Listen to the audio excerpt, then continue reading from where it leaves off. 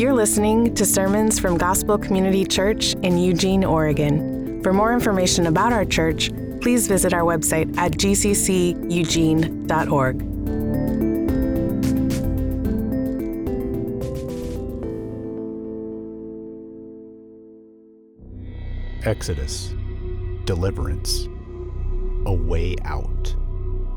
When the Israelites were captive to a bondage forged by human hands, God delivers. When the idolatry of their human hearts was louder than the hunger after their God, God is faithful. When God's people forfeited the blessings of His divine presence, God restores relationship. At the moment God meets with Moses on the mountaintop, He has already saved them. God redeems and brings His people into freedom and then provides instruction on how to live. Be holy, for I am holy.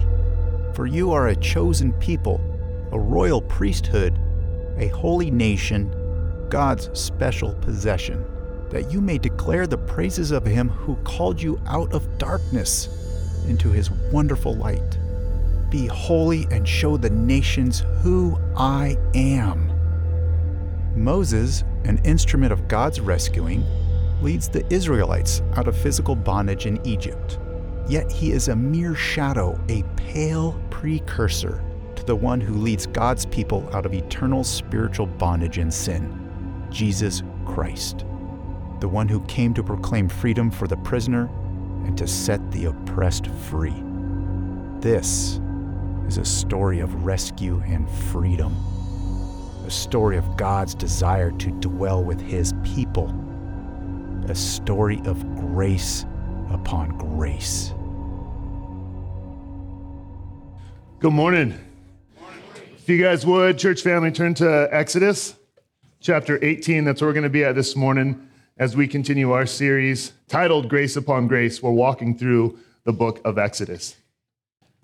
Let's also recognize this, that on Sunday morning, we've arrived here, but the way we got here maybe looked different for some people. So I'm going to pray for us in a moment. And as I pray for you guys can also pray for me. I have 3 sick kids at home. Thankfully, my wife made it this morning.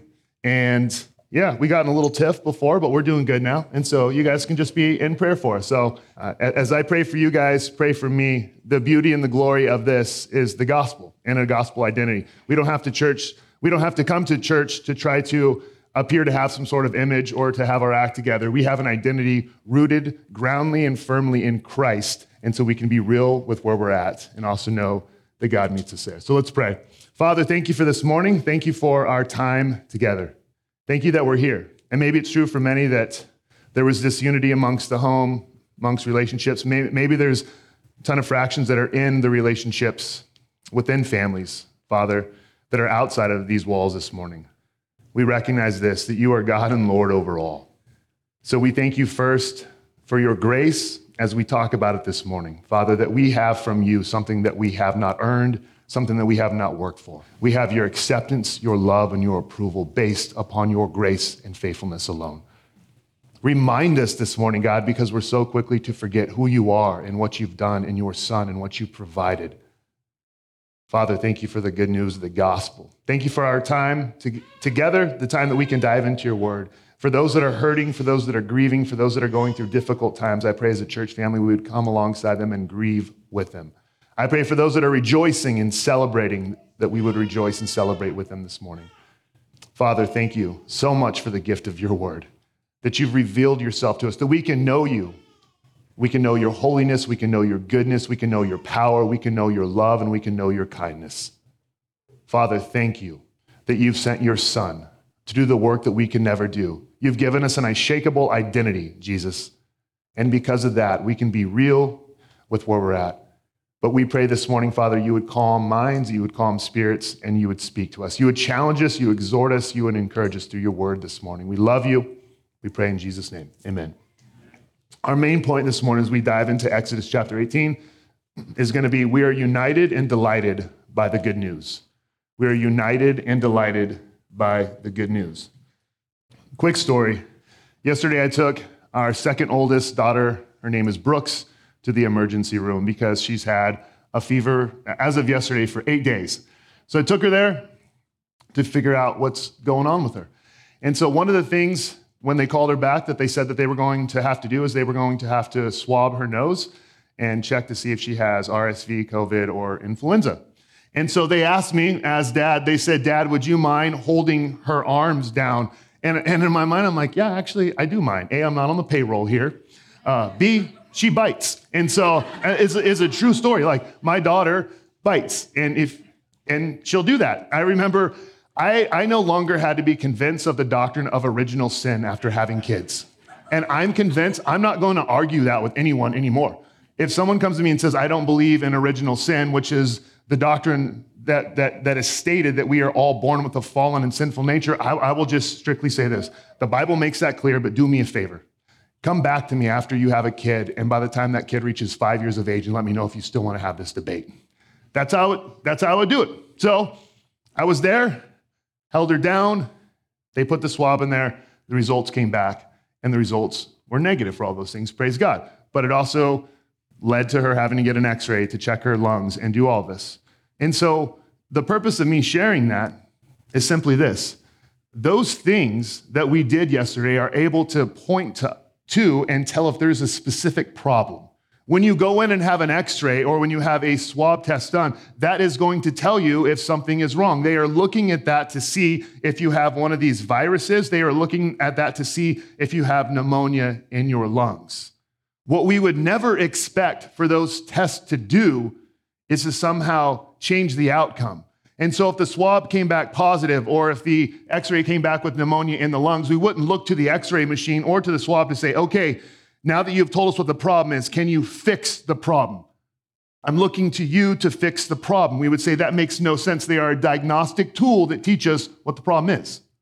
In the same way, when we come to God's word, we must understand what the law is and what the gospel is and not confuse those. The law can diagnose our problem, that we have rebelled against a holy God, but the law is not able to save or transform our hearts. It can simply tell us what the problem is. Only the gospel, the good news, is the very thing that can supernaturally transform a heart by giving us a new heart that is able to walk in obedience to God. But if you cross those, if you mix those up at all, you're going to have religion, which means this. If I obey God's law, then I'm in good standing with God. If I obey God's law, then surely God will accept me. That's not the Christian message at all. It's contrary. In fact, the gospel is, the good news comes to us, that God saves us by grace alone, through faith alone, in Christ alone, and then he gives us the law. The reason this is important, because this is where we're going to find ourselves today in the Exodus story. Chapter 18, and what's going on is so far we have this. In the Exodus story, we've seen this incredible event that's taken place, the 10 plagues. We've seen people enslaved by horrible people called the Egyptians. And what we've seen is God delivering them, taking them through the Red Sea. And now they're on the other side of the Red Sea. And actually now they're on Sinai and they're getting ready to receive God's law, the 10 Commandments. But what we don't see is this. And you have to hear this. And it's going to be redundant, and I'm okay with that. God did not say, here's my law. Obey this and I will deliver you. God said, here's my deliverance. I have completely delivered you from this oppressive nation. I have rescued you. I have redeemed you. Now here's my law. Obey it. It's not flip-flopped. It's not law. Come on, get this down and then we'll discuss it. Maybe I'll deliver you. I've fully delivered you by my grace, by my hands, by my work. Here's the law. Live in accordance with it because of what I have done. So this morning we're going to look at, we are united and delighted by the good news being the gospel, which I will unpack as we go on this morning. So we are united and delighted by the good news. Chapter 18, verse 1. Jethro, the priest of Midian, Moses' father-in-law, heard all that God had done for Moses and for Israel, his people, how the Lord had brought Israel out of Egypt. Now Jethro, Moses' father-in-law, had taken Zipporah, Moses' wife, after he had sent her home, along with her 2 sons. The name of the one was Gershom, for he said, I have been a sojourner in a foreign land. And the name of the other, Eleazar, for he said, the God of my father was my help and delivered me from the sword of Pharaoh. Jethro, Moses' father-in-law, came with his sons and his wife to Moses in the wilderness where he was encamped at the mountain of God. And when he sent word to Moses, I, your father-in-law Jethro, am coming to you with your wife and her 2 sons with her. Moses went out to meet his father-in-law and bowed down and kissed him. And they asked each other of their welfare and went into the tent. So what we have here is amazing, because the text starts off by telling us about this man named Jethro, who is Moses' father-in-law, but it also says he's a Midian priest, which means this man is a priest of a foreign religion. So this man is a Midianite, he's a Gentile, and he's a priest of a false religion. So this man is coming to Moses, and he is Moses' father-in-law, and he's bringing with him Zipporah, Moses' wife, and their 2 sons. So why the separation? Most people likely believe that the reason they are not together is that Moses at some point during all that was happening in Egypt sent them away to go back to his father-in-law to be held in safety until the appropriate time, which makes sense. Moses essentially told his father-in-law chapters before this, he's like, hey, God is calling me to go back to Egypt to rescue and deliver my people. We can only assume that Jethro might have been like, man, good luck. These people are powerful. But God promised Moses earlier on in this narrative account, he's like, hey, this very mountain, Horeb, Sinai, which you are at, just know this. At some point, what I'm going to do is I'm going to deliver you, and I'm going to deliver my people, and you will come back to this mountain, and you will worship me. What we are actually seeing is the fulfillment of God's promises. Know this, God makes good on every one of his promises. We can stake our life on that God fulfills all of his promises. He makes good on his word. This is proof that God did this. The impossible task of a people group being delivered by this oppressive, powerful nation was all done by God's power, by God's faithfulness, and by God's goodness. And the result of that is we have a family reunion right here. It's also significant, the names that are given to the sons that we see here. For we have, in verse 3, it says that the one son's name was Gershom, for he said, I have been a sojourner in a foreign land, and the other is Eleazar, for he said, the God of my father was my help. The names are significant. Moses felt a sojourner in a foreign land and recognized the number one thing that he had was God as his help. Many times we in this life on this earth feel like sojourners, feel like foreigners. We have a level of discontentment that people are constantly looking for the next career, the next job, the next stage in life to try to satisfy some level of discontentment. I'm single if I could be married, if I could have this, if I could have that, without recognizing this true fact.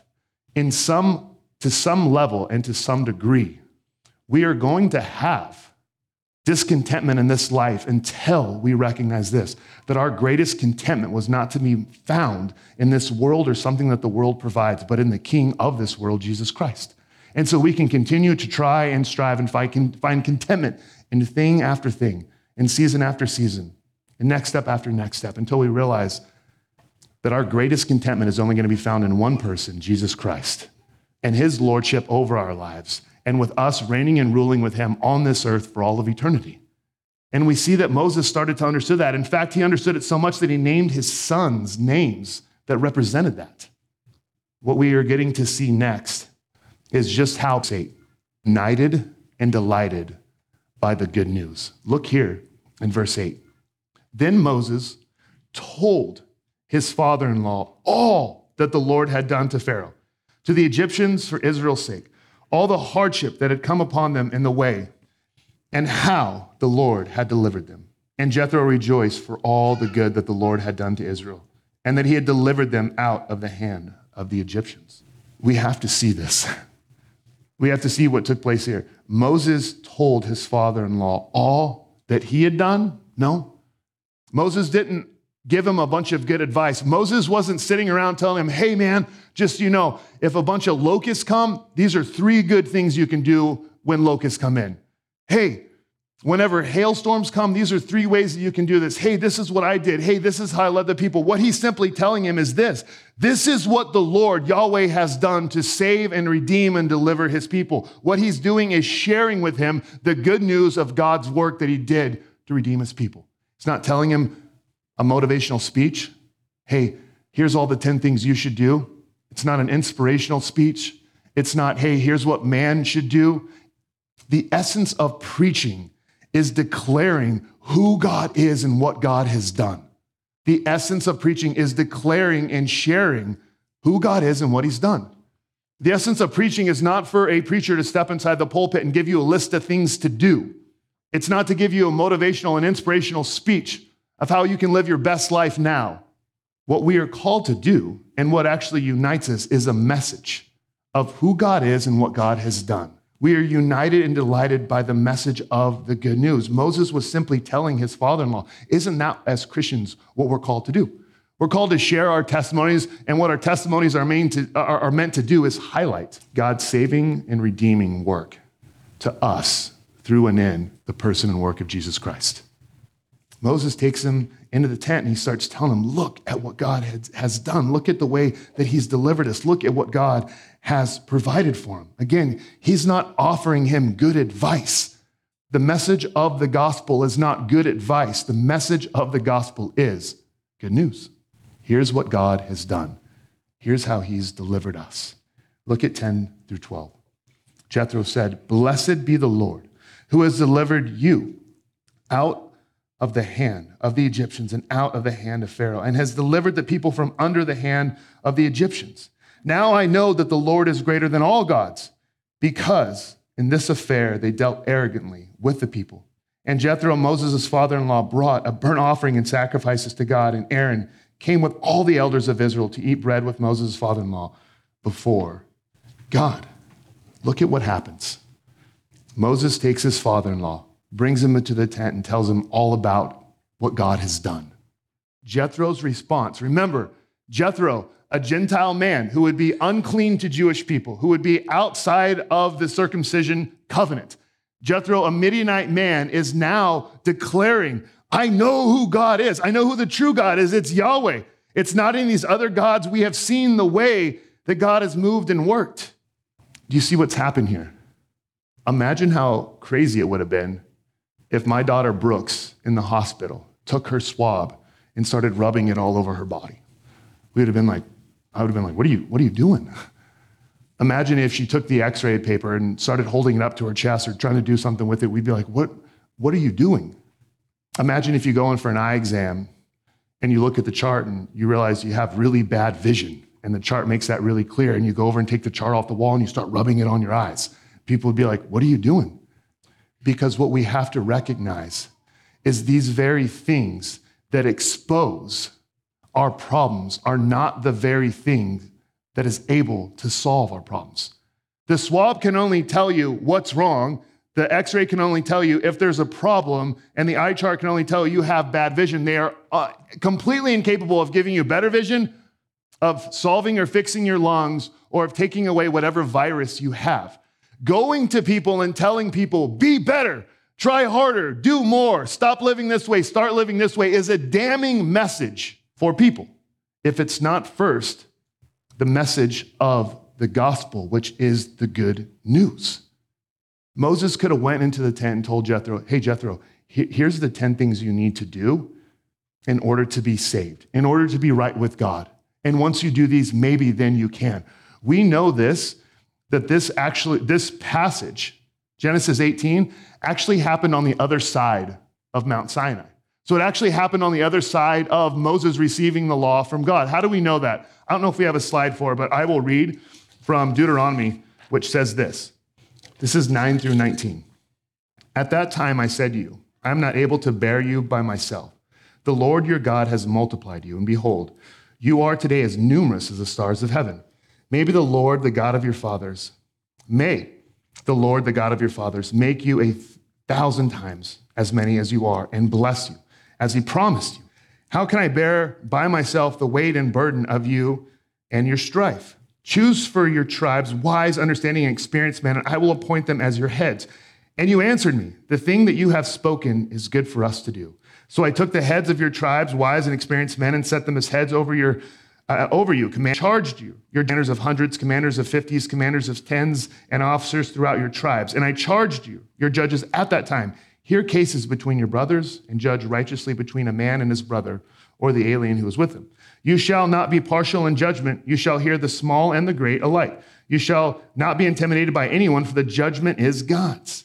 And the case that is too hard for you shall bring to me, and I will hear it. This is Moses speaking. And I commanded you at that time all the things that you should do. Look here, verse 19. Then we set out from Horeb and went through all the great and terrifying wilderness that you saw, on the way to the hill country of the Amorites, as the Lord our God commanded us. So we know that this actually took place on the other side of Moses receiving the law from God, on the other side of Horeb. And we actually know that because, as we're going to see on the second half of this, Moses is giving his law, God's law, to the people of God. How would he know what that law is unless he had first received that law from God? And so Moses is telling him, and he's adjudicating between cases. They're bringing cases to him, and he's saying, here's how God's law applies. So the question becomes this: why would the author Moses place this setting before Mount Sinai? That's the question we have to answer. Why would he set this before Mount Sinai? And I believe the answer is simply this: to show and remind us time and time again that people of all races, from all different classes, are not saved by God's law and our adherence to it, our submission to it. All people are saved by the gospel of God's grace, period. We are all saved by the gospel of God's grace, and then the law comes in and governs our lives. It's good, and it tells us how to live. The law can expose, like an x-ray, it can show us a problem, but it cannot fix our heart. Blood work can tell you have cancer, but it can't do anything about getting it out. The law can show us that we're exposed, but it cannot give us a new heart of obedience. What Moses did is he took his father-in-law to the tent and told him all about what God has done. And then the result of that is this man, his father-in-law, Midianite priest, is converted to Yahweh and becomes a child of God because of the good news. Guys, this is important because nowadays what you are going to hear is if you want to create unity and you want unity amongst people, what you need to do is preach this or say this or talk about this or do that. If we want to see people united and truly united, we have to preach the gospel. Truly united. Again, this is not being divided on trivial matters because everyone in this room has different opinions on stuff. I'm not one that likes you guys to raise your hand because I know a couple things. Some don't like raising their hands. It makes you uncomfortable. The others don't do it because you're too cool. So I'm going to ask you to raise your hand just to state a point. How many of you in this room like country music? Raise your hand. My goodness, you guys are saved. Stirs my affection immediately. How many of you in this room, and don't be shy, just because now you know that you're going to be the oddball, how many of you hate country music? Okay, good. Way to be bold. That's impressive. Okay, yeah, you guys can leave. I'm kidding. So, how many of you guys love cats? Raise your hand. Okay. All right. How many of you guys think like me that they're the spawn of Satan? Okay. We're pretty divided. Why do I do that? Because there's always all these types of things that we can disagree on. But the very thing that unites Christians across the world is who Christ is and what he's done. It's his blood. We can disagree on a lot of stuff. We can disagree on politics. We can disagree on music. We can disagree on cats. We can disagree on a lot of stuff. The very thing that unites us is the gospel. I would say this: Ronnie, one of our elders, and myself might not ever be friends. He is one of the ones that I'm sure raised his hand to hating country music. I asked Ronnie to go hunting with me when we first moved here. He's like, I don't think it's for me, you know? And so there's a lot of things that would say that like we're likely not going to be friends. But that is my dear friend who I would give my life for and love deeply. And the thing that binds us together has nothing to do with those trivial matters. It's that we are united by the blood and the work of Jesus Christ. That's it, something greater. The thing that we have to put in front of people is not, hey, stop doing this, hey, start doing this. Those things aren't bad, and we'll get to those, but the very first thing that we need to do is, this is who Christ is, this is the message of the gospel, and this is what we need to believe. Not behave, believe. Look at what Ephesians 2:11-16 says.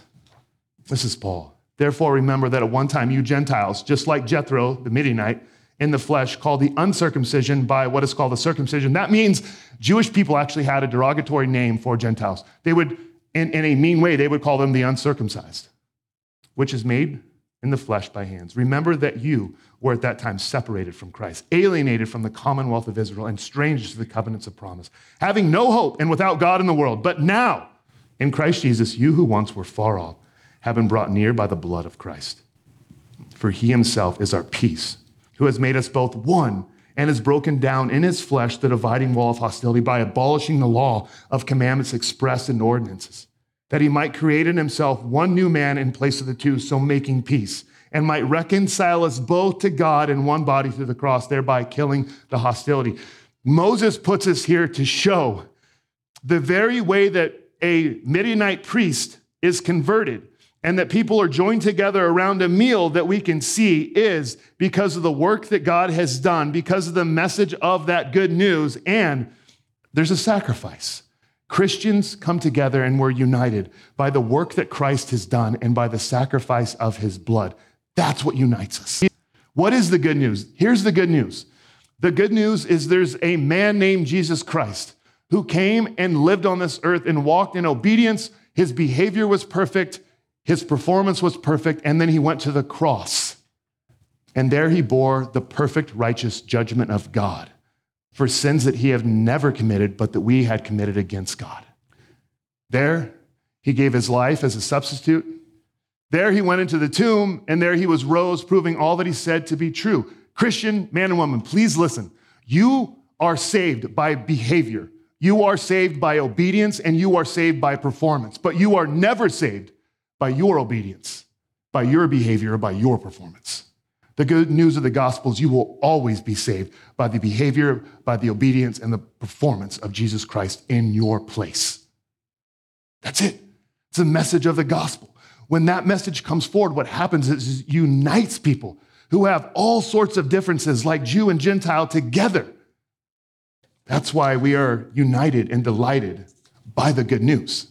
So if you're going to come in and tell people, hey, the very thing that people need to be united is to start adopting PC language or to start living this way, the thing that's going to unite us is the gospel, and God's word makes that clear. What happens as a result is this. When we place our trust and faith in Jesus Christ, and his obedience and his behavior and his performance is transferred to us and our disobedience is transferred to him, what actually happens is we're united to God, reconciled. Think about COVID. The most painful things about COVID, reflecting back on it, is people that died without getting to be there with their family members.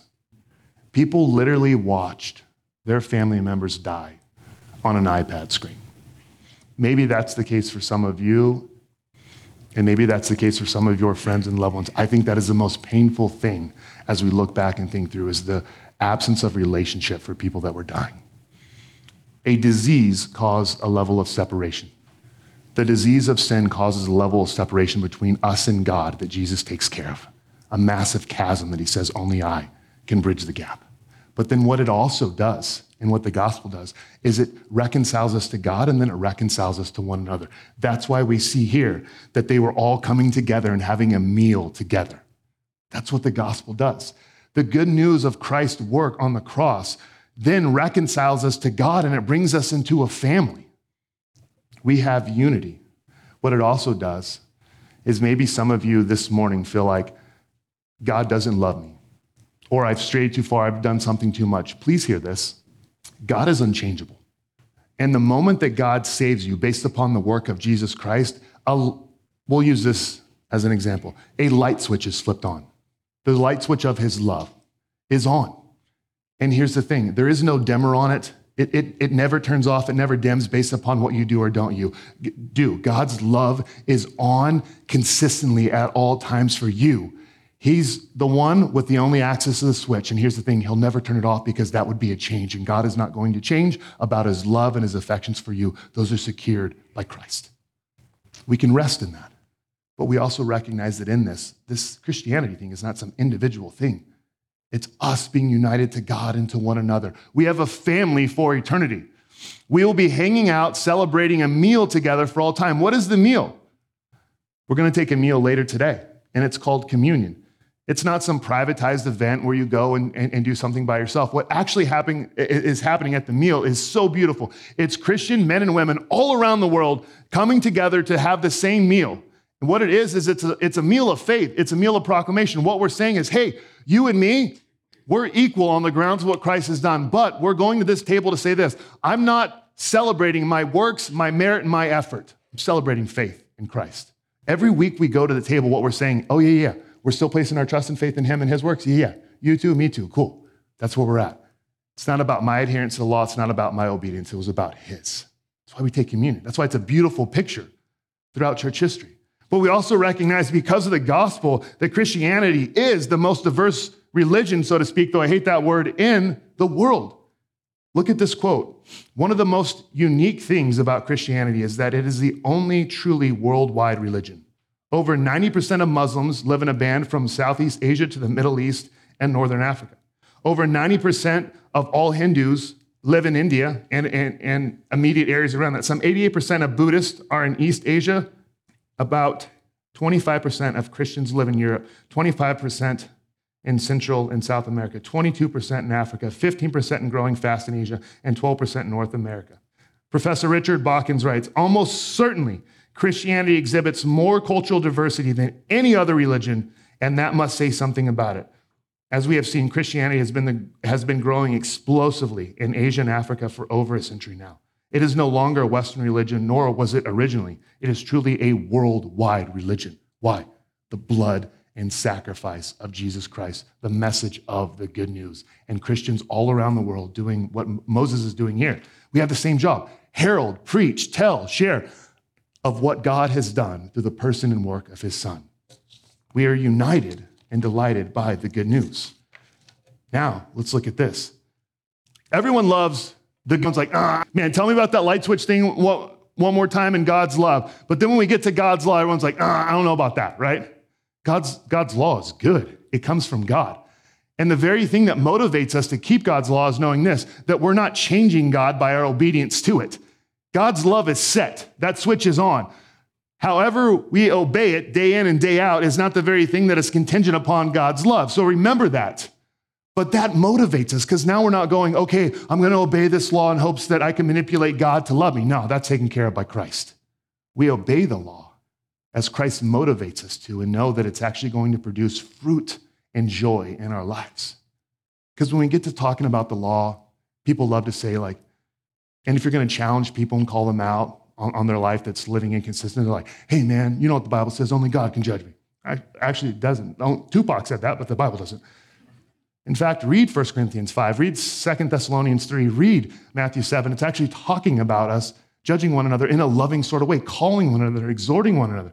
So what we see here and what we're going to see is that we are united by the good news, but we are delighted. In other words, what I'm saying is we are delighted to live in obedience to God's law because of the good news of what Christ has done. Look here, and I'm not going to be able to read all of it starting in 13. The next day, Moses sat to judge the people, and the people stood around Moses from morning till evening.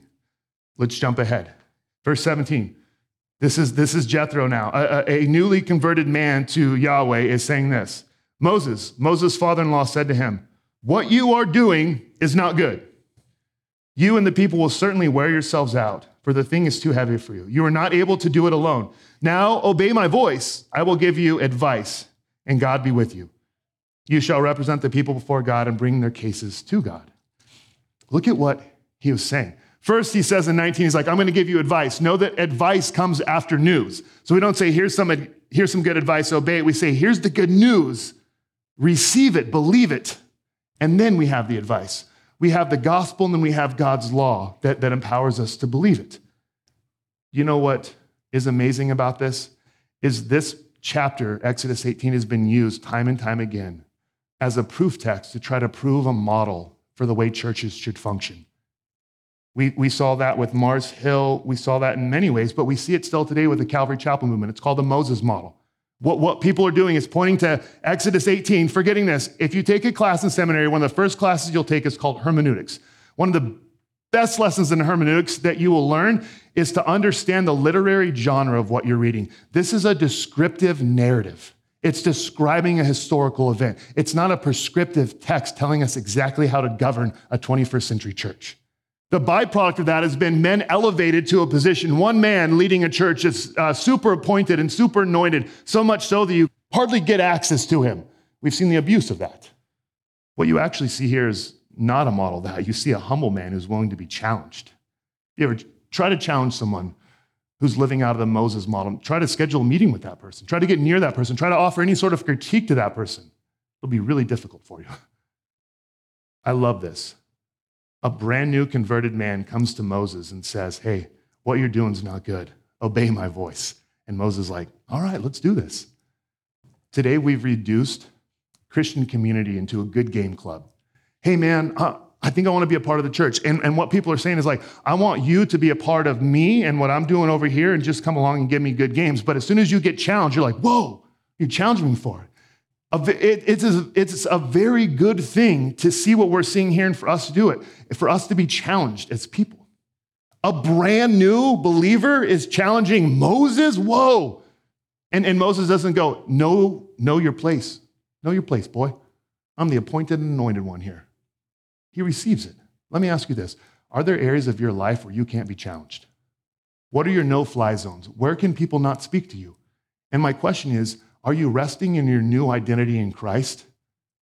I met with a faithful family member of our church a couple weeks ago who wanted to offer me some constructive criticism on my preaching. And I sat with him and I told him the first thing, what I have, you can't take away from me. So speak freely. What I was saying is, I'm a child of God. You can't mess with that. Therefore, we can receive challenges. Brad, our executive pastor, popped into my office and he said, hey, Rick, I've noticed something about you. You make a lot of commitments, but not a lot of faithfulness is followed through with it. I needed to hear that. Popped in his office and offered him challenges of where I see him, areas that he needs to grow in his marriage. There were some men in the office the other day, and I asked them, I was like, hey, I'm curious how you guys structure your budget and what percentage you give to the church. A lot of people be like, whoa, you can't do that. Here's the question. Can people challenge us, even like we see here? Do we have the security of who we are in Christ to say, man, I'm here, bring the challenges. I'm a child of God, nothing messes with that. Or do we say, no, these are no-fly zones? With that said, we also see a lot of wisdom in descriptive texts like this. And so where we wouldn't say this teaches us how to govern the 21st century church, it's pulling it out of context because Israel was a theocracy. What we can say is this, God's word has told us how to govern the church nowadays. Through a plurality of elders, submitted to God's word, shepherding God's people. In fact, the reason why we have membership, ladies and gentlemen, is because there's a group of committed members that are saying, hold me accountable to live according to God's word. And I want to hold one another, including our pastors, accountable to live according to God's word. One of my favorite things about church membership, and even church membership here, is every one of our elders is assigned to a member or a family, and every member is assigned to an elder. So our elders are able to give account for those they are taking care of, that they're shepherding, that they're leading, that they're preaching the good news to. In fact, my favorite time about our elders meetings is that we start off giving praise for what God is doing in our members' lives and also praying for them. What we can see is what Moses' father-in-law was doing is saying, hey, you need to know who your people are and be able to give an account for them. We would say, yeah, membership is one practical way we can do that as a church family. We are united and delighted by the good news. Because of the good news, because of the gospel, because of what Christ has done, we can look at God's law and not go, oh, but we can look at it and go, good. Christ fulfilled that now. Because of my holiness and the empowerment of the Spirit living inside of me, I too can fulfill that. And I have brothers and sisters in Christ, in the church, that are holding me accountable to live according to this. Don't be surprised and offended if someone's not just giving you good games. I recognize that the people that love me deeply are the people that offer challenges to me in my life. We are united and delighted by the good news. And what we see in this is a man willing to take advice from a brand new believer. What we also see in closing today, look here with me, verse 25. Moses chose able men out of Israel and made them heads over the people, chiefs of thousands, of hundreds, of fifties, and of tens. And they judged the people at all times. What God was doing, and we see this in 1 Peter, God was creating a priesthood of believers. I know priest is something that's far removed from us, but what a priest did is a priest made sacrifices for themselves and sacrifices for other people so that people could dwell in the presence of a holy God. We too now are priests in the sense that what we are called to do is we are called to take the sacrifice of Christ to people, share with them how they can be reconciled to God. We are all called to do that. And in fact, the church working the way the church is intended to do is not a Moses model where that man up there is supposed to govern everything. In fact, the job of elders is to equip the saints for the work of the ministry, not do all the work for them. And then we, working together to love and serve one another, actually get to watch the church family be built up and magnify who Christ is on this earth. And it becomes a beautiful picture for people to see. Be a part of a church family that heralds the gospel, and be a part of a church family that actually challenges men and women to live consistently with the message of the gospel. Amen? Let's pray.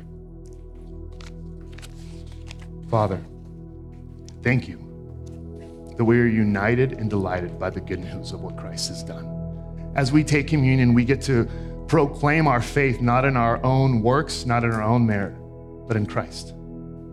Let us celebrate. We pray in Jesus' name, amen.